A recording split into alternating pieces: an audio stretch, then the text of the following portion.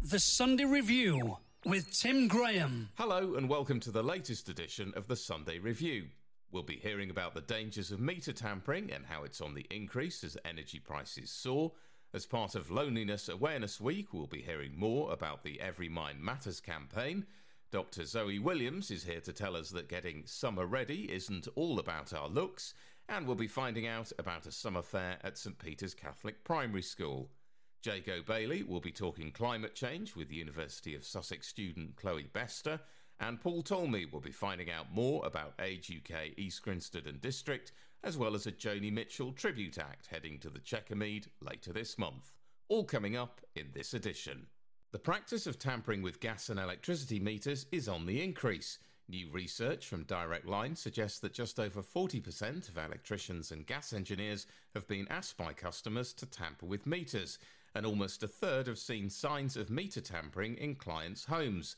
As well as being illegal, the practice can be extremely dangerous. To tell us more, I'm joined by David Powell, an electrical installation safety engineer at Electrical Safety First, and Alison Tribulsi, product manager at Direct Line Business Insurance. David, if I can start with you, what was your reaction to the findings of this research? My reaction is literally, pardon the pun, shocking. This is something that no one should ever be subject to, or contractors shouldn't be approached by the clients to tamper with the meters. It's something extremely dangerous. It's not only illegal, but it could cost you your life. Why do you think more people are resorting to meter tampering? Well, the survey by Direct Line Business Insurance highlighted that 43% of electricians were asked by the clients about meter tampering, and those surveyed felt that maybe the increase in electricity costs may be an influence and a factor in the requests of meter tampering. You mentioned how concerning this trend is. What sort of risks does it pose to households and businesses? It's a huge risk, Tim. We're not just talking electrocution. We're looking at electrical burns and fire. We're actually, by tampering with the meter, we're delaying the response time of the safety devices within your home. So your circuit breakers and your fuses might not work as they normally would. And obviously that's putting people at risk of fire, shock and burns. It could affect neighbouring properties if there is a resultant fire. No situation should risk your life or break the law. We're looking at fines of up to £30,000 in addition to the health and safety risks. Now, Alison, I gather that there are insurance implications of meter tampering. Can you explain further how deliberate meter tampering can impact insurance coverage? Yeah, certainly. There are certain implications for your insurance if your property is damaged or, in the worst case, destroyed. And even if someone else is hurt through meter tampering, you won't be covered by your insurance. And this also applies to landlords with tenants who may have slowed down their meters or stopped them completely. And then if that ends up causing any damage to the property itself that they're renting or to their neighbours, the landlords would need to make sure by checking it in their policy details to see whether malicious damage cover is included as standard or whether they need to purchase that as an additional piece of cover. And what advice would you give to individuals who are perhaps struggling with their energy bills and considering tampering as an option? I think, as David said, it's so dangerous in terms of what could happen to an individual themselves or to their property or to neighbouring properties. The fact that it's illegal, it does come with fines up to 30,000, or there could be prison sentences as well. That if consumers are struggling to pay their increased gas or electric bills, then they need to speak to their providers directly to see if they could be put on a particular payment plan, but they definitely should be steering clear of tampering with their meters, wouldn't you say, David? Yeah, exactly. I support what Alison said. Just speak to your energy supplier. Please don't go down the route of being tempted to tamper with your meter or even asking a professional to do it. You know, they're aware of the dangers and it's something that a professional would never do. So, you know, don't put them in that awkward position and ask, and don't risk your life by, trying to save a few pounds and pence on your bills. And if somebody's just perhaps moved into a property and is worried that the meter may have been tampered with, what steps can individuals take to ensure their homes and businesses are safe? I mean, there is, Tim. Obviously, the visual things people need to look out for as well is if the safety seals have been cut in order to manipulate the cabling within the meters, whether there's any signs of overheating, any exposed copper that could give them an electric shock or electrocute them. If there are any signs of this, they could go to www.stayenergysafe.co.uk and they can report any meter tampering on that website. And it's a very straightforward process. You can report it anonymously as well, and that was what we would suggest people to do. But please don't go down the route of tampering with your meter. That's great. David, Alison, thank you so much for joining us today. Thank you, Tim. Thanks, Tim. For more information on the implications and dangers of meter tampering, visit stayenergysafe.co.uk. That's stayenergysafe.co.uk. We'll post a link on Twitter at Sunday Review 107 and on facebook.com/Sunday Review 107. This week was Loneliness Awareness Week, and recent data reveals that on average around 10% of 16 to 34-year-olds often or always feel lonely. As part of the Every Mind Matters campaign, the Department for Culture, Media and Sport has teamed up with presenter and DJ Becca Dudley to raise awareness that anyone can feel lonely at any time, but there are ways we can all help. Julian Fisher has been finding out more. Becca, let's start by telling us a little bit about your experience of loneliness. Yeah, so loneliness is something that I, like a lot of many other people, have grappled with. I really noticed it in 2020, and I just felt like everything was happening all at once. I was living by myself through the pandemic. My closest friend moved to the other side of the world, and I was also going through a breakup with the person that I felt closest to. And on top of all of that, I was also feeling generally really anxious. I've got like a low-key outsider complex as well. So all of those things combined made me feel incredibly lonely. I do feel like I'm in a much better place now, but I do still struggle with loneliness from time to time. And it's really interesting. I feel like when I tell people, they are always surprised, just because online I always look super busy and like I'm living my best life. But it's so important to know that loneliness isn't always what we think it looks like. It's not just about being physically by yourself. Like, you can be at a party surrounded by people. I could be at work backstage or on set and still struggle with it. Do you think many people either feel embarrassed or awkward admitting that they feel lonely? Yeah, I think there's still a lot of stigma around loneliness. It's amazing we're able to talk about mental health a lot more openly in recent years, but I do notice that no one really likes to admit when they feel lonely. There's still so much stigma around it, but it's something that we all experience at some point, and it is growing rapidly amongst young people. So I think we need to be talking about it more. I just think that social media is playing a really big part in it. People always share the highlight reels of their lives, don't they? And it makes you feel like you're the only one feeling lonely. But that's just not true. It's just that people aren't talking about it. So I think if anyone's listening and they're beating themselves up about it and feeling lonely when everyone else is super busy and living life to the fullest, just remember that it does not matter who you are, where you are. Anybody can feel lonely anytime, and you're not alone in that.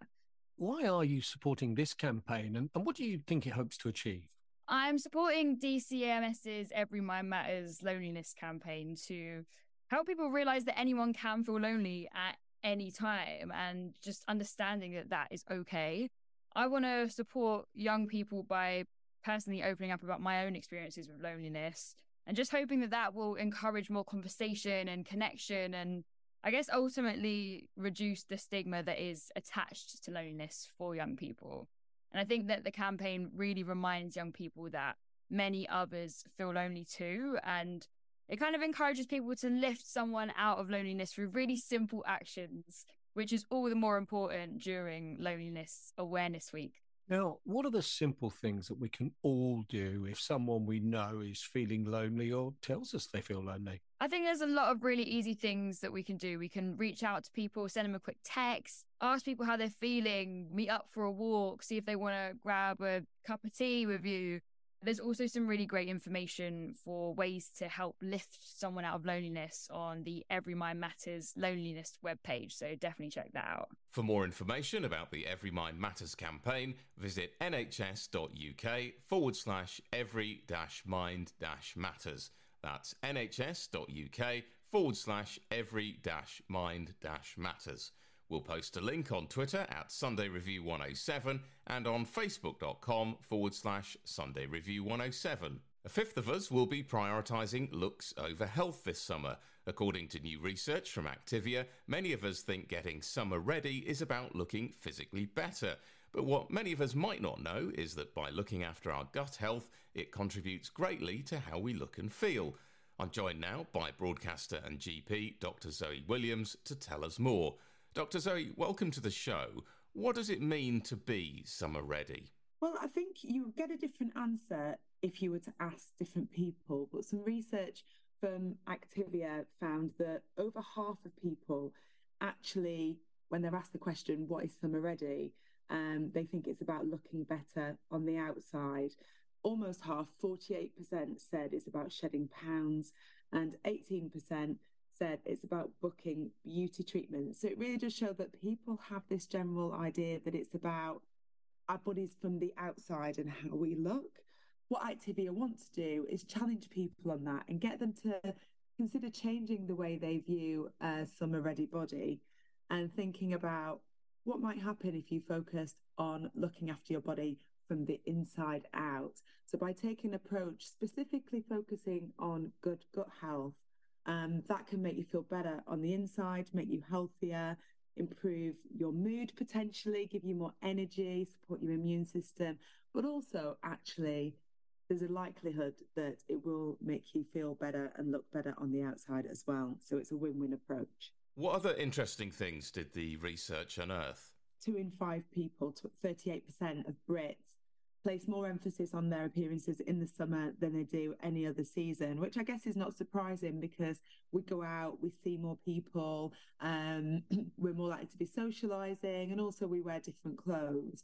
And 1 in 5 people actually said that they prioritise their looks over their overall health, which is perhaps not all that surprising, but a little bit worrying to me as a doctor. The research also showed that some of the side effects people might experience if they're not looking after themselves from the inside. So 3 in 10 people say they feel fatigued during summer, over a third struggle to sleep well, and 28% say that they become easily irritable. And in fact, nearly 1 in 4 of us notice that our skin takes a hit when our gut health isn't looked after. So, it really does highlight, I think, the importance of making sure that we do look after our bodies from the inside out over the summer months, because whilst I think a lot of us tend to perhaps feel better and maybe even healthier in the summer, we are more likely to get dehydrated. It can be more challenging to get enough sleep, and, our eating habits often do change as we're going out, and enjoying ourselves and doing lovely things like barbecues and staying up with friends. And those things are fun and we should definitely do them. But it's also important to make sure that we're putting some goodness into our bodies as well. So what tips and tricks have you got for us that ensure that we remain healthy this summer? There are lots of different ways to make changes, small changes that can help improve your gut health.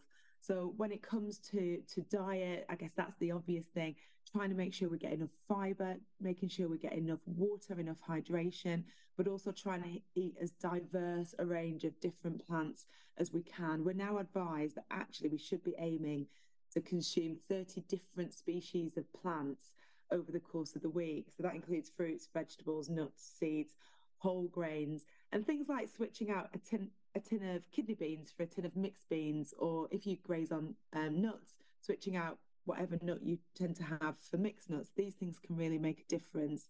But it's not just about what we eat. Actually, physical activity and moving our bodies is really good for supporting our gut microbiome, as is getting good quality rest and sleep. and consuming things like probiotics, so that's fermented foods such as yogurts and some types of cheese and kombucha. These can support good gut health as well. Fantastic. And where can people go to find out more information on some of the topics you've talked about today? Yeah, to find out about how to maintain a good gut health over the summer and get your body summer ready from the inside out, listeners can look at the Activia website, and that's at danoneactivia.co.uk. That's great. Dr. Zoe, thanks so much for joining us today. Thank you. For more information on getting your gut summer ready, visit danoneactivia.co.uk. That's danoneactivia.co.uk.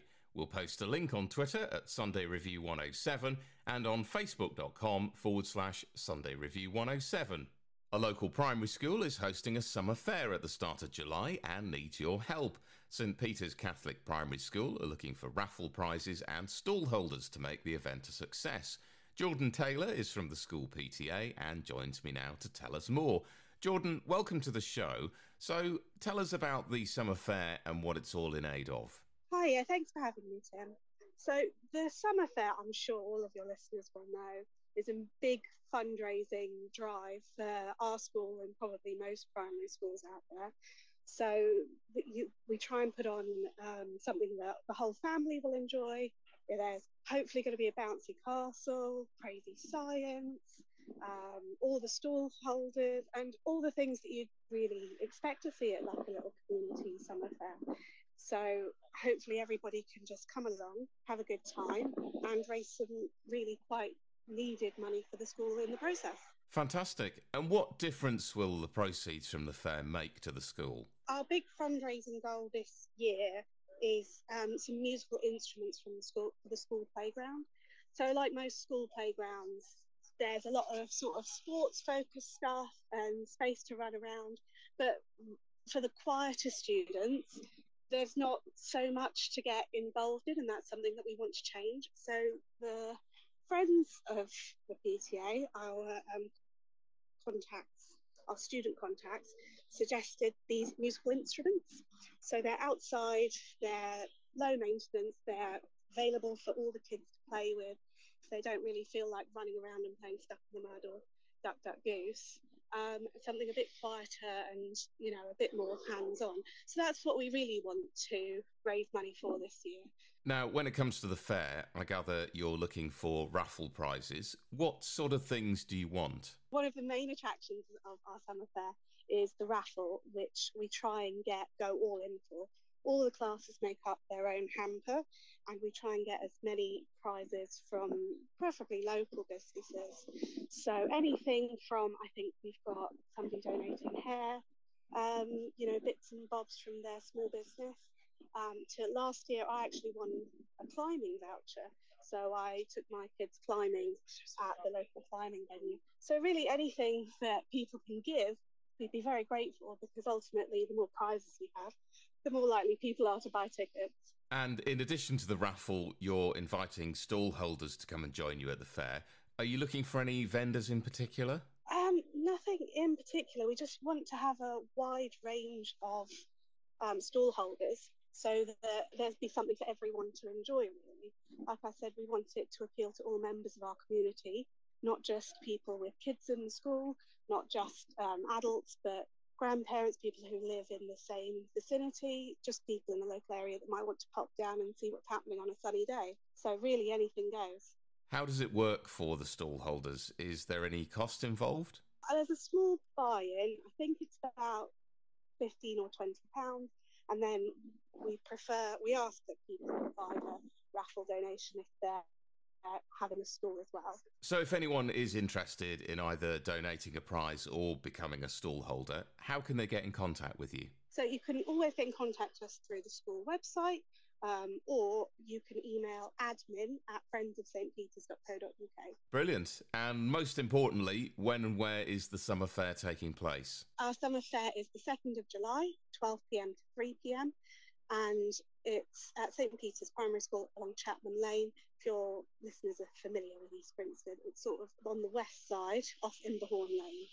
So, aside from the summer fair, are there any other ways people can get involved at the school? We're always looking for teachers. There's the common misconception that you have to be Catholic to teach at a Catholic primary school, but that's not the case. So if anybody out there is looking to swap schools or is looking for a new job, then please go on the school website and have a look at our vacancies. Excellent. Jordan, thanks so much for joining us and good luck with the fair. Thank you so much. See you there. As a reminder, the summer fair takes place on Sunday the 2nd of July from 12 p.m. until 3 p.m. at St Peter's Catholic Primary School on Chapman's Lane in East Grinstead. For more information, visit stpeterseastgrinstead.co.uk. That's stpeterseastgrinstead.co.uk. If you'd like to donate a prize or inquire about a stall, you can email admin@friendsofstpeters.co.uk. That's admin@friendsofstpeters.co.uk. We'll post all the details on Twitter @SundayReview107 and on Facebook.com/SundayReview107. On Tuesday, as part of his mid-morning show, Paul Tolmie found out more about Age UK East Grinstead and District from the charity's newly appointed CEO, Bernie Cox. It's going well. It's exciting. There are lots of different challenges, but there are lots of things going on that are really positive. The way it works is we're a branch charity. We're a partner charity. So Age UK National is who gives us their kind of branding. And then you'll see there's lots of different Age UK. So yeah, East Grinstead and District is a big one, but it basically just means East Grinstead and all the villages around it. So that's Felbridge and Crawley Down. And yeah, Turners I'm going to put you under pressure and get you to try and name them all. West Hoveley, all those little places, all those little rural villages. Yeah. So you've teamed up with the Carlo Lounge. We have, so we're really grateful. The Carlo Lounge approached us to kind of do some shared fundraising. So for the whole month of June, they are doing lots of different events. They've got quiz nights on Wednesdays at 7 p.m. They had a bake sale the other day. We had the mayor come along and the fire brigade popped in and bought some cakes. They've got a children's party on the 18th, I believe. And they've got all these little bits and pieces they're doing, and all their fundraising comes directly to us for the centre in Railway Approach at Glenview. So it's not going off to some big charity and getting lost. It's staying in the community, which is amazing. That's what I love about here, is because it's the integration with communities and charities and businesses and how they can all work together for the cause of fundraising. Yeah, and I think Age UK particularly is really keen to make those friendships and those partnerships. But I know what's really nice about East Grinstead is that it's exactly that. All the businesses, all the charities, the town council, everybody knows each other. Everybody's only a phone call away, and everybody's always really willing to do whatever they can do, just like yourselves, which is why we're here today. And that sense of community is really powerful, especially when times are so tricky at the moment. They are, and even more so. I mean, I think you said this week is Loneliness Awareness Week. Yeah, so this week is Loneliness Awareness Week, which our centre particularly focuses around the loneliness and isolation that a lot of older people suffer, particularly since COVID. So they perhaps have gotten used to being at home, not so confident, not really wanting to come out, but they are missing that social interaction.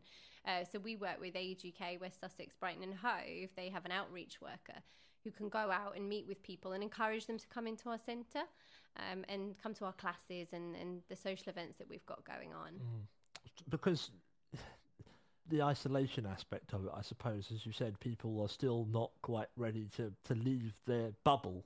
They don't want to come out of their home environment because they're still scared. Yeah, I agree. And I think some people just think COVID's vanished, and some people have still got those fears, and I think they're valid, and they're not used to getting on the bus anymore. They're not used to coming up by themselves, perhaps. Or they've got so used to what life became that they've forgotten what it was like before. I agree, and it's just kind of trying to build those trusts and those bridges so that we can get people back out in the community and they can see that their situation may have changed, they may have lost their partner, but those support networks are still there. They can still come and access that. They don't have to be at home in their bubble.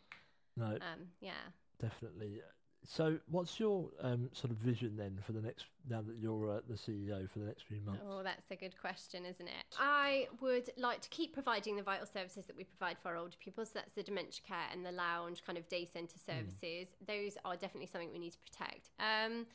Myself and the trustees are really excited about the charity. We really just want to get ourselves out there and support the community. Currently, we do have a lot of clubs that we work with anyway in the community that come and use our centre, but we want Glenview to become a community hub. We want people to be able to drop in, access services, advice services. We have GPs there, we have NHS there, we have, like I say, the art clubs, the crochet clubs. We really want it to be a place where people can just come and just sit as well. So we're launching a cafe on the 1st of July, and that is going to be sort of centered around affordable meals. So you should be able to get something to eat, something to drink for £5, which, you know, doesn't normally happen when you go out to eat. But equally, you know, we got the Warm Home Grant from East Grinstead Town Council. So they gave us £1,000 towards offering those sorts of services. So if you just want to come and have a cup of tea and you haven't got the pennies to do it, that's what it's there for. We just want people around to mix with our older people. The more generations we can get in the centre, I think, would be more exciting. But to do that, obviously I have a staff team of about 11 members of staff, but what we do have is volunteers. So we have about 32 volunteers, and obviously I adore my staff. I'm sure they're listening, but the volunteers are so vital for us. If I had to sit down and pay every single one of those volunteers a salary, we would go under. Without them, we cannot function. And what's amazing about them all is they give up their time for free. And some of them have really specific skills, like they might be good at art, and some of them might just be really caring people that just want to talk and spend time with some of our older people. So volunteering is really important to us, and I'm very, very grateful for the volunteer team we have at Age UK East Grinstead, and we're always looking to grow it. So it's really easy to get involved to volunteer. You can give us a call, or you can just wander in. People get afraid. I think they think, oh, I can't give a Monday every week, or I can't give too much. And I always say, I honestly will appreciate anything you can give. You can give me an hour, fine. If you can just be on call. Sometimes we send our delivery meals out and drivers drop out, and we have to, as staff, run around and get it all in the car. You know, if you can just be someone that we can call if we have a bit of an emergency, you can always say, I'm not available. But it's great to have those people as part of our team. It just gives us a better ability to deliver the services that we're trying to deliver for those older people. And yeah, my volunteers are my biggest asset, I would say, for sure, as they probably are with any charity. And also the loneliness aspect. Obviously, at the moment, you know, obviously during the winter months, it's concerning. But almost at the moment, with the heat, the weather, the way that it is, and very warm, it's almost as important to look out for, you know, the elderly and the vulnerable. That's a really good point. And we do get a lot of weather warnings because actually a lot of them might be at home. They're not, and they're perhaps not really thinking about looking after themselves. They're not thinking about making sure they're taking on enough water, or they're perhaps not well. And yeah, just knocking on the door and checking in with people, making sure they don't need anything. And I think that's something that being neighbourly in East Grinstead, they're really good at kind of identifying those people that just need that little extra support, but they need help from your neighbours and your friends, because you can refer people and say, look, I know this lady might need a little bit of extra help. And you're absolutely right, when it's warm and it's hot, just an added risk. Definitely. So Glenview is obviously the main focal point of your events, but what about sort of around the other villages that the area supports? So previously to me arriving, we didn't have much of an outreach program, and I think that's COVID because there wasn't, you know, people couldn't get out there, my staff couldn't get out there, and we're very much looking to develop that now. So when my community manager, Lana Scott, she'll be going around and trying to pick up the sort of coffee mornings that are out in the community at the village halls and trying to attend those and kind of getting some feedback and some consultation on what people want in their villages. Because we'd really like to know, if you want us to be able to put on an exercise class, well, let us know. We can have a look at that and we can get that out in the community, so that our older people that want to still participate but perhaps can't come all the way into East Grinstead, we can identify that and get that set up in those communities. So yeah, anybody that's got a group that kind of thinks, oh yeah, actually we could really do with that, contact the centre. I think we're going to St Swithin's at the end of the month to do a tea talk for them, and we'll be doing, just sort of letting them know what we do, spreading the word so that people can get involved. And I think if you live next to someone that's perhaps a bit older and you think, oh, do you know what they could really do with that, we're happy for people to let us know, and then we can reach out to people, because a lot of the time we find people don't know we're there and they don't know what we offer. Is it sometimes as well, it could be that they're just too proud to accept help? Yes, I think I've personally taken calls from older people who are from a generation where they think they have to do it by themselves, and they have to, it's almost wrong to lean on someone else. And I think that's really commendable. But I think we're facing an environment that we haven't faced before. It is very challenging. And I think there's a reason that the support system is there. And we're able to refer people as well to the sort of benefits advisors, so people that can really have a look for you and see, you know, the pensions aren't going as far as they should, and they can have a look at your personal situations and say, oh, do you know what, you could claim this and actually you'll be okay. I think for me, I always say to the older people, everybody is going to have a time in their life where they need extra help. How much do you think that things like the pandemic and the cost of living crisis have exacerbated the problem? Massively. I think if you just look at it from the cost of living, if you haven't got enough money to heat your home and to feed yourself, then you don't have enough money to go out and socialise. You don't have enough money to see people, and so you're going to stay in your house. But then if you stay in your house, you're cold or you're not eating, or so it's kind of a vicious cycle. And that's where I think you've got, in this particular community, you've got people like the food banks and the I can't think of the name, the cafe that operates from near the hospital. Gosh, Paul, help me out. The community cafe. Yes, people like that you know, people can go and they can access, and they don't need money to do it. They just need to present themselves and say, look, I need some help. But you're right. I think that's the hardest part, is putting your hand up and saying, I need a bit of help.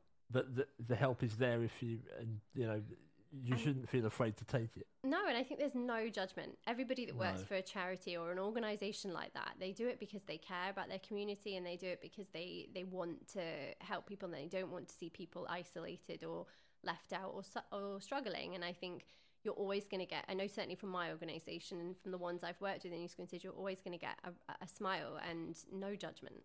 So you're at Glenview, so that's where to find you. Yeah, so it's the Bodmin Railway approach, near the train station, sort of St Leonard's Park down there. And we're open from 9 till 4 Monday to Friday. And we have a Facebook page, we have a website, we have a telephone number. So that's 01342 327 046. And our staff are really helpful. So if you want to get in touch, even if you're not sure if we're the right place, we're always really helpful in terms of signposting. So we quite like to say to people, actually, we can't help you, but someone else can. Bernie Cox talking there to Paul Tolmie about Age UK, East Grinstead and District. If you'd like to get in touch with the charity, visit ageuk.org.uk/East Grinstead. That's ageuk.org.uk/East Grinstead. Or you can give them a call on 01342 327 046. That's 01342 327 046. We'll post all the details on Twitter at Sunday Review 107 and on facebook.com/Sunday Review 107. On Wednesday, Jago Bailey continued his series on the environment. This week he was chatting to Chloe Bester, a student at the University of Sussex who's studying climate change policy and development. You do a really specialised course. Just give us a bit of an overview of what it's all about. So I'm doing a master's degree in climate change development and policy. And basically what the degree focuses on is that intersection of development. So when we're thinking about foreign aid, humanitarian projects, things like that, and the impact of climate change. Because I think one thing that we've noticed in development is very much that it's being hindered by climate change. It's making the existing problems worse. It's exacerbating them. So it's really just understanding how to tackle both simultaneously, but also the instances of when to prioritize the one over the other is my degree. In your experience, do you think in most cases they come into conflict, or do you think there's actually a lot of cases where they are quite harmonious with one another? I would say both, basically, because it really depends on the context. I think in the best example, for instance, if we take the Pacific Islands, right, where rising sea levels genuinely is a problem that people are having to face every day, and we know it's going to get worse. That's when it's harmonious. But in certain contexts, like say, for instance, South Africa, where you have a history of apartheid, climate change isn't the priority. And so then they're in conflict because you just need to sort out these socio-political structures before addressing climate change will ever take effect. Because otherwise you perpetuate marginalization, because climate change actions will just go to those who are already privileged. Why did you pick this course in particular? So I did a couple of development modules when in my undergrad, but I went to an Extinction Rebellion protest in my final year, and I just started talking to loads of people, and I wanted to understand more about climate change. I think we see it so much in our day-to-day lives, in the news and things like that. And you sort of just get the top line, the surface of it. And I just wanted to understand a bit more of the background. So that's where those two came together for me. And that's why Sussex was perfect. One of the aims of this show is basically to connect what's happening globally, what's happening locally. My question is basically, with climate change, why do you think there's been such a struggle to implement climate-friendly policies in local contexts? I think it's because people don't want to change their lifestyles. I think it's very important that we think about things like energy generation, everything like that as well. But the biggest changes sometimes can be our lifestyles. So it's things like our consumption, the way we travel, the way we go on holiday and things like that. And I think people are not willing to change that. I don't think they have to sacrifice necessarily, but it is an adjustment that I think most people don't want to undergo. Since you've been on the course, has anything you've learned really surprised you, for better or worse, really?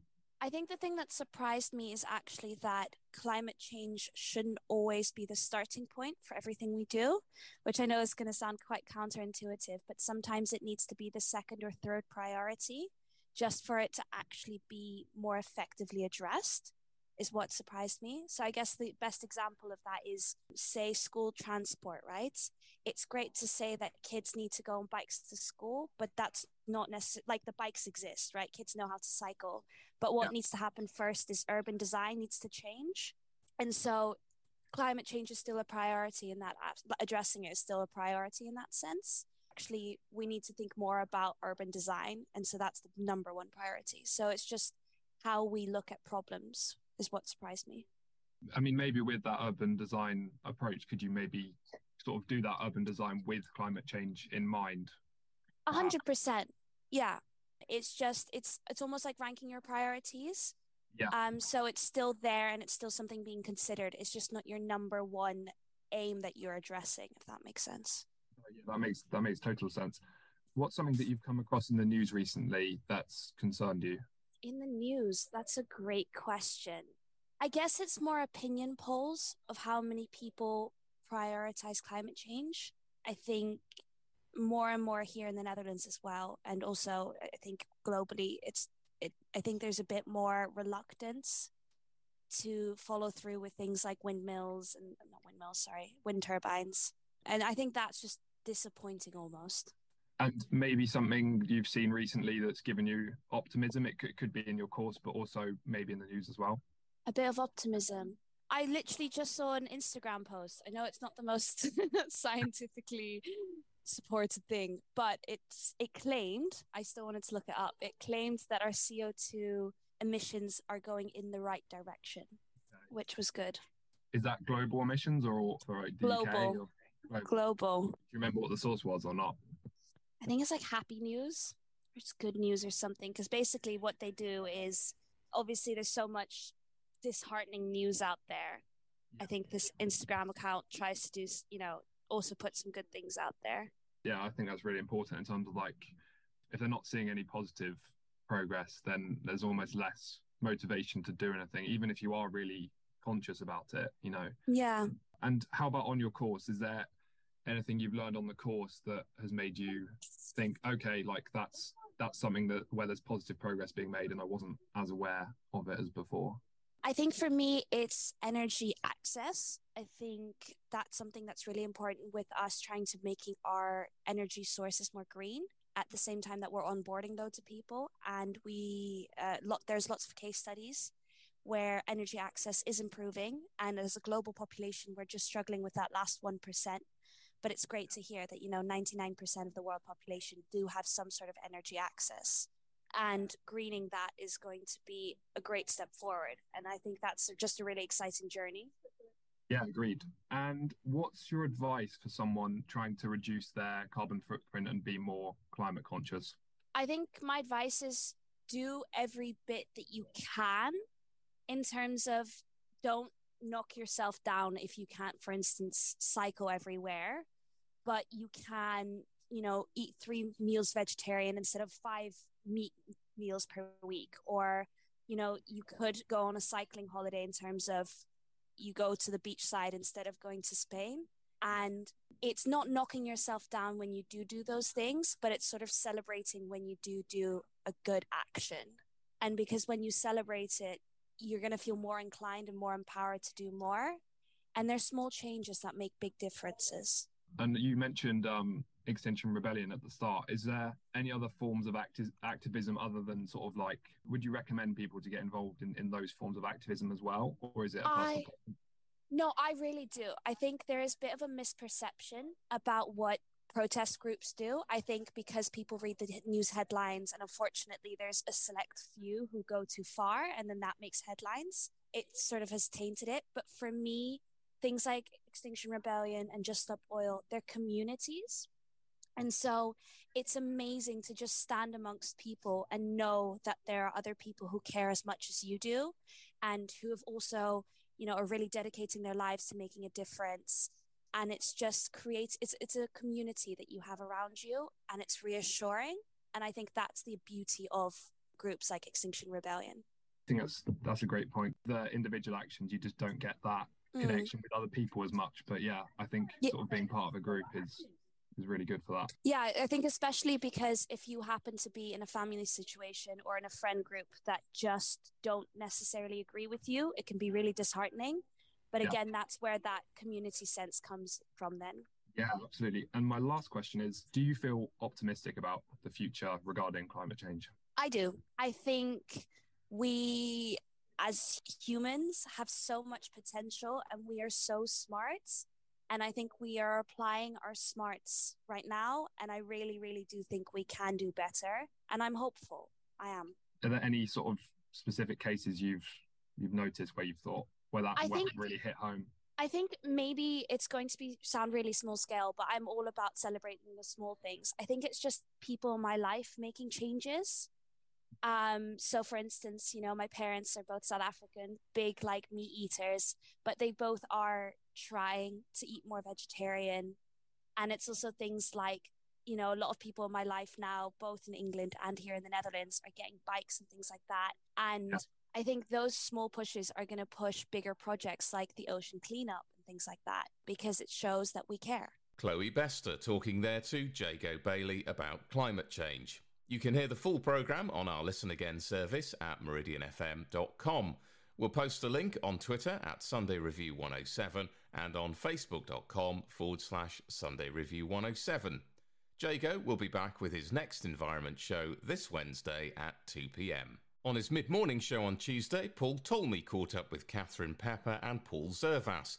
The musical duo are bringing their show, This Flight Tonight, the songs of Joni Mitchell, to the Chequer Mead later this month. We want to try and deliver Joni Mitchell's music as it really most people would imagine it to have been performed live by Joni in the early 70s. So it's very much based around the acoustic guitar, all of the tunings that she used, the dulcimer, the piano songs, and it's going to be a very intimate impression of the songs as they would have been performed at the time.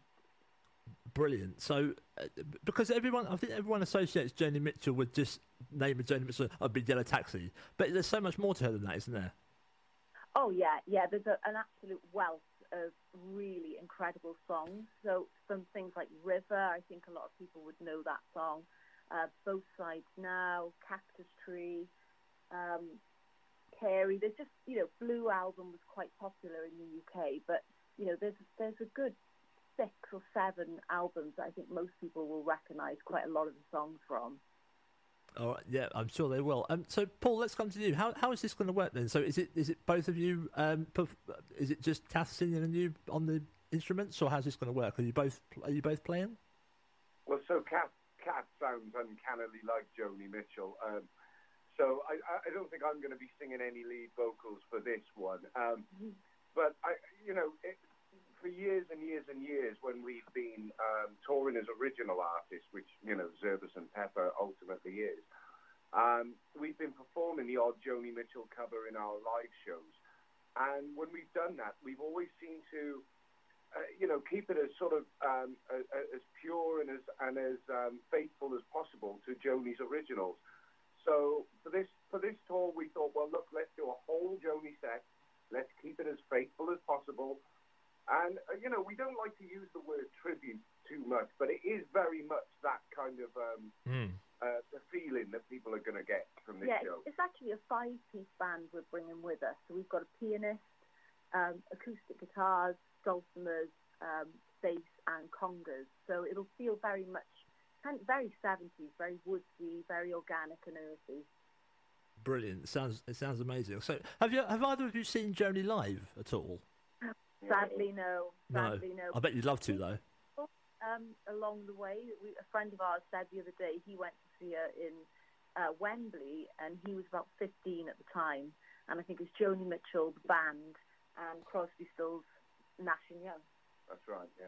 So we're very jealous of that gig. I bet, yeah. So you guys are off on tour, and you're at the Chequermead on the 30th of June, and then you're off all round. I think it's only the second night of the tour, and then you're off all round the UK. Yeah, we're doing little short bursts, about 4 or 5 shows per month. But yeah, we'll be right throughout the UK, as many gigs as we can, really, just because we're really, really enjoying putting the show together, and it'll be so cool to perform it live. So yeah, it'll be our second performance at Chequermead. It will, starting in Guildford the night before. So yeah, I'm just looking at the dates now, and it's interesting that you're just doing little gentle sort of bursts. I think you've got a couple in July, then a few and then a break, and then a couple in September. So it's not a constant tour. So you've got time to sort of refresh. Yeah, because Joni Mitchell's music is really vocally it's quite challenging to deliver, and it's a big song. So we just want to see really how robust my voice is at kind of performing it live. But the rehearsals have been going great, so I think in time we may lengthen the stretch of shows that we do. But for now, we're just going to stick with the little short bursts, so we can perform them just as best we can to the audience. Yeah, and do it justice as well, because they're huge songs. Yes, they are. They're really big.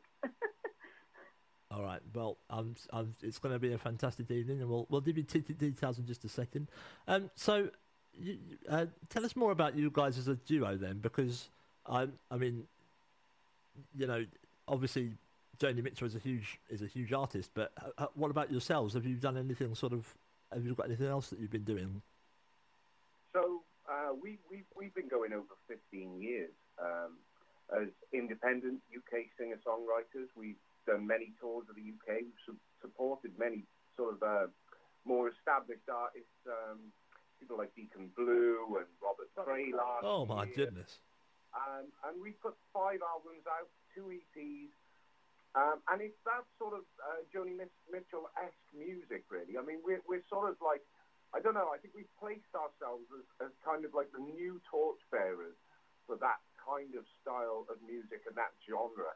We were long distance kind of friends with David Crosby, who sadly passed away at the beginning of the year. And, I think there was a nice relationship there in terms of he knew that we were kind of like flying the flag for that whole kind of Laurel Canyon sound, So, we're going to keep making albums. We're not going away. But what it does for us is it lets us kind of reassess our own thing and go back to the very root of what it was that made us start songwriting in the first place.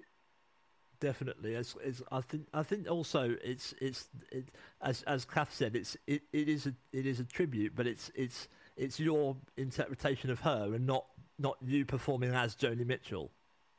Yeah, but we are purists. Yeah, so, of course. Worried that they're going to come along and it's not going to be quite as Joni would have done it.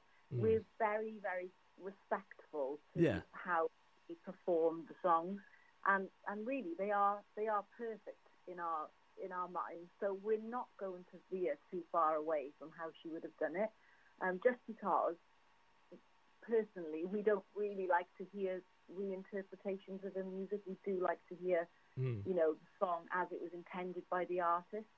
So it's not going to be me pretending to be Joni Mitchell, but I will be very sacrosanct in the performance. Evoking the spirit, so to speak. Catherine Pepper and Paul Zervas talking there to Paul Tolney. This flight tonight, The Songs of Joni Mitchell, is at the Chequermead Theatre on Friday the 30th of June at 7:30 p.m. For tickets, visit checkermead.org.uk. That's checkermead.org.uk. And for more information and other tour dates, visit zervaspepperjonitribute.com. That's zervaspepperjonitribute.com. And that's it for the latest edition. We've got all the information on the features you've heard today on Twitter at Sunday Review 107 or on facebook.com/Sunday Review 107. I'll be back on air next Sunday morning from 10 a.m. on 107 Meridian FM or on meridianfm.com, or you can download the latest podcast. Until then, take care and have a great week ahead.